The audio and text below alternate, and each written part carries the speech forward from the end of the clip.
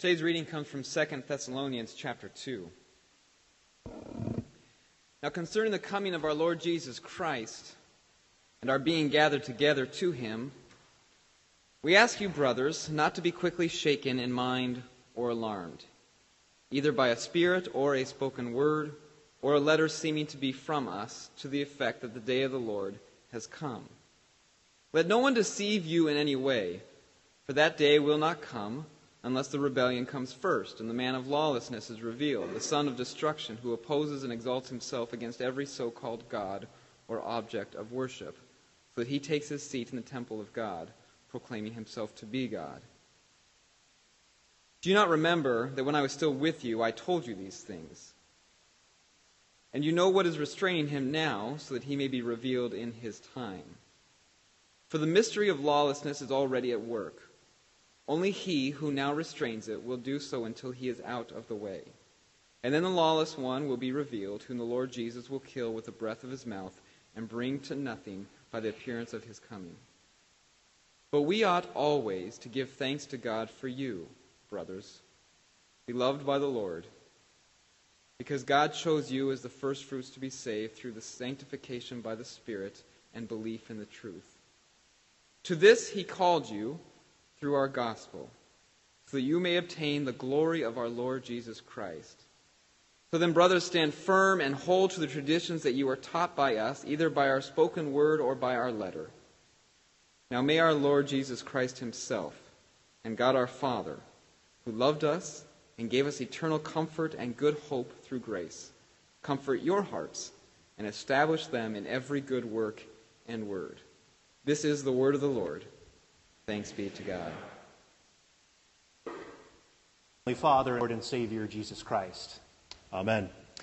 When Pastor Anderson asked me to preach today, those many weeks ago, I was very excited to be able to proclaim the Word of God to you this morning. And of course, he included the text that I would be preaching on today. Except when I first looked at it, I thought it was from 1 Thessalonians chapter 2. And I thought, oh, that's great.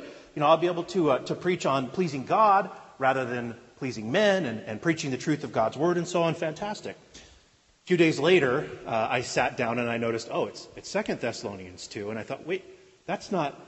And I opened it up, and sure enough, Antichrist. But nevertheless, as we dig into the Word of God, we know that there are always tremendous truths to be found.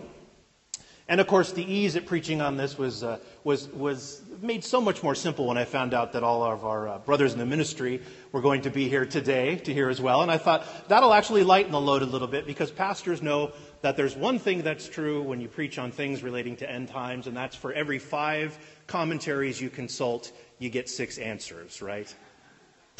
At any rate, let's take a look a little bit about the historical perspective that we have laid out for us, particularly what Paul says in verses 1 and 2.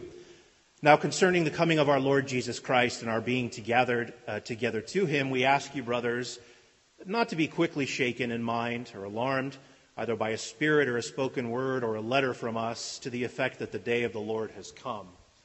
You see, apparently there were these false messages that were being circulated amongst the Christians at Thessalonica.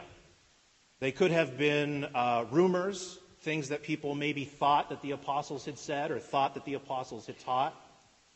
They could have been people who were claiming to be prophets but in fact weren't. And Paul even hints here at the fact that maybe there were even forged letters that were being circulated there.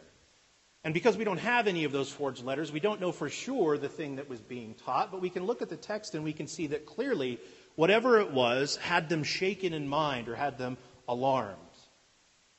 And apparently they were very concerned about the question of the second coming of Christ, the second coming of the Savior. And again, what all of their concerns were, we don't know exactly, but we do know some things, and those are the things that I'm going to be speaking on this morning. First of all, as we said, the historical situation having been clearly laid out for us, as we go forward, Paul comforts the Christians with Antichrist, which seems strange to us. He says that the great day of the Lord is not going to come until the man of lawlessness is first revealed. And it's this message about the man of lawlessness that sometimes people look at that and they say, okay, this is Antichrist. And we hear that word anti, and we sometimes think against, right? So we know about antifreeze. You put that in your engine so it doesn't seize up. We know about people who are antisocial, who do everything they can not to have to socialize. Antioxidants. I don't know what that means, but we do basically know what anti essentially means. In Greek, however, anti doesn't always work that way, but the Greek word anti can actually mean in the stead of or in place of. Now we know that, brother pastors who are here theologically, for example, antinomians. It's not so much that the antinomians are against the law, so much as that they wanted to replace it with the gospel and nothing but the gospel. Here then, when we look at Antichrist in that particular light, we find that this isn't so much somebody who is first and foremost against Christ, though he is that. But look at what we're told about him. We're told that he is a man of lawlessness. Man of lawlessness. This, of course, in comparison to the sinless Son of God. We're told that he's the son of destruction. This set over and against the Prince of Peace.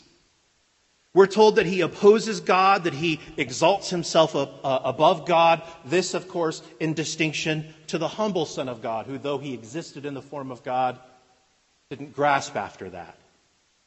And we know that he calls himself God, in distinction to the one who truly is God himself in human flesh. And so there's a substitution that's being presented to us here.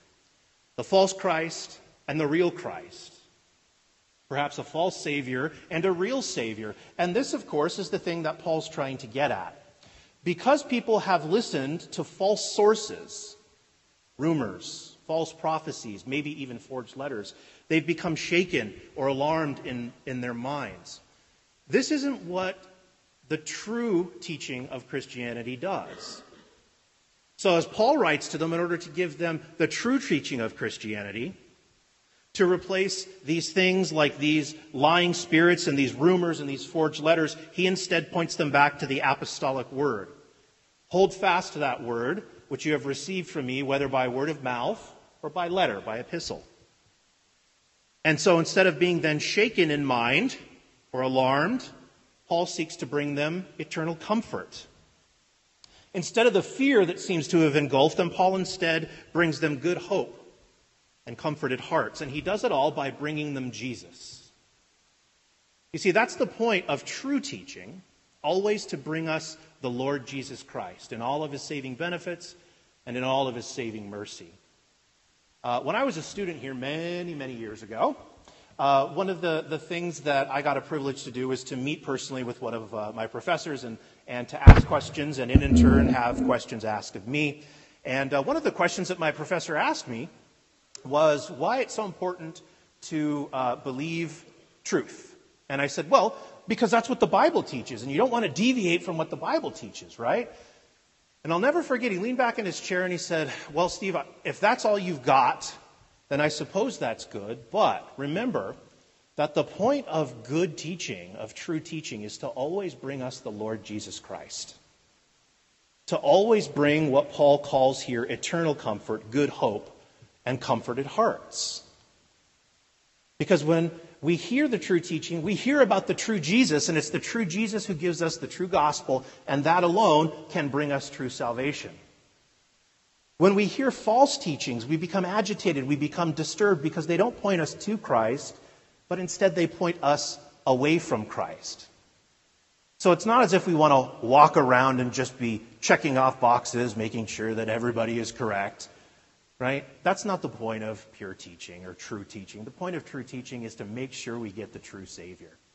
Because it's He and He alone who brings us comfort, who brings us the true gospel, and therefore has made us safe and comforted in Him. The one who lived the life that we could never live, the one who died to take upon himself the penalty that we could never pay, and the one who rose again from the dead to bring you into His kingdom and to keep you there. And it's in His truth that we all remain. In Jesus' name, amen.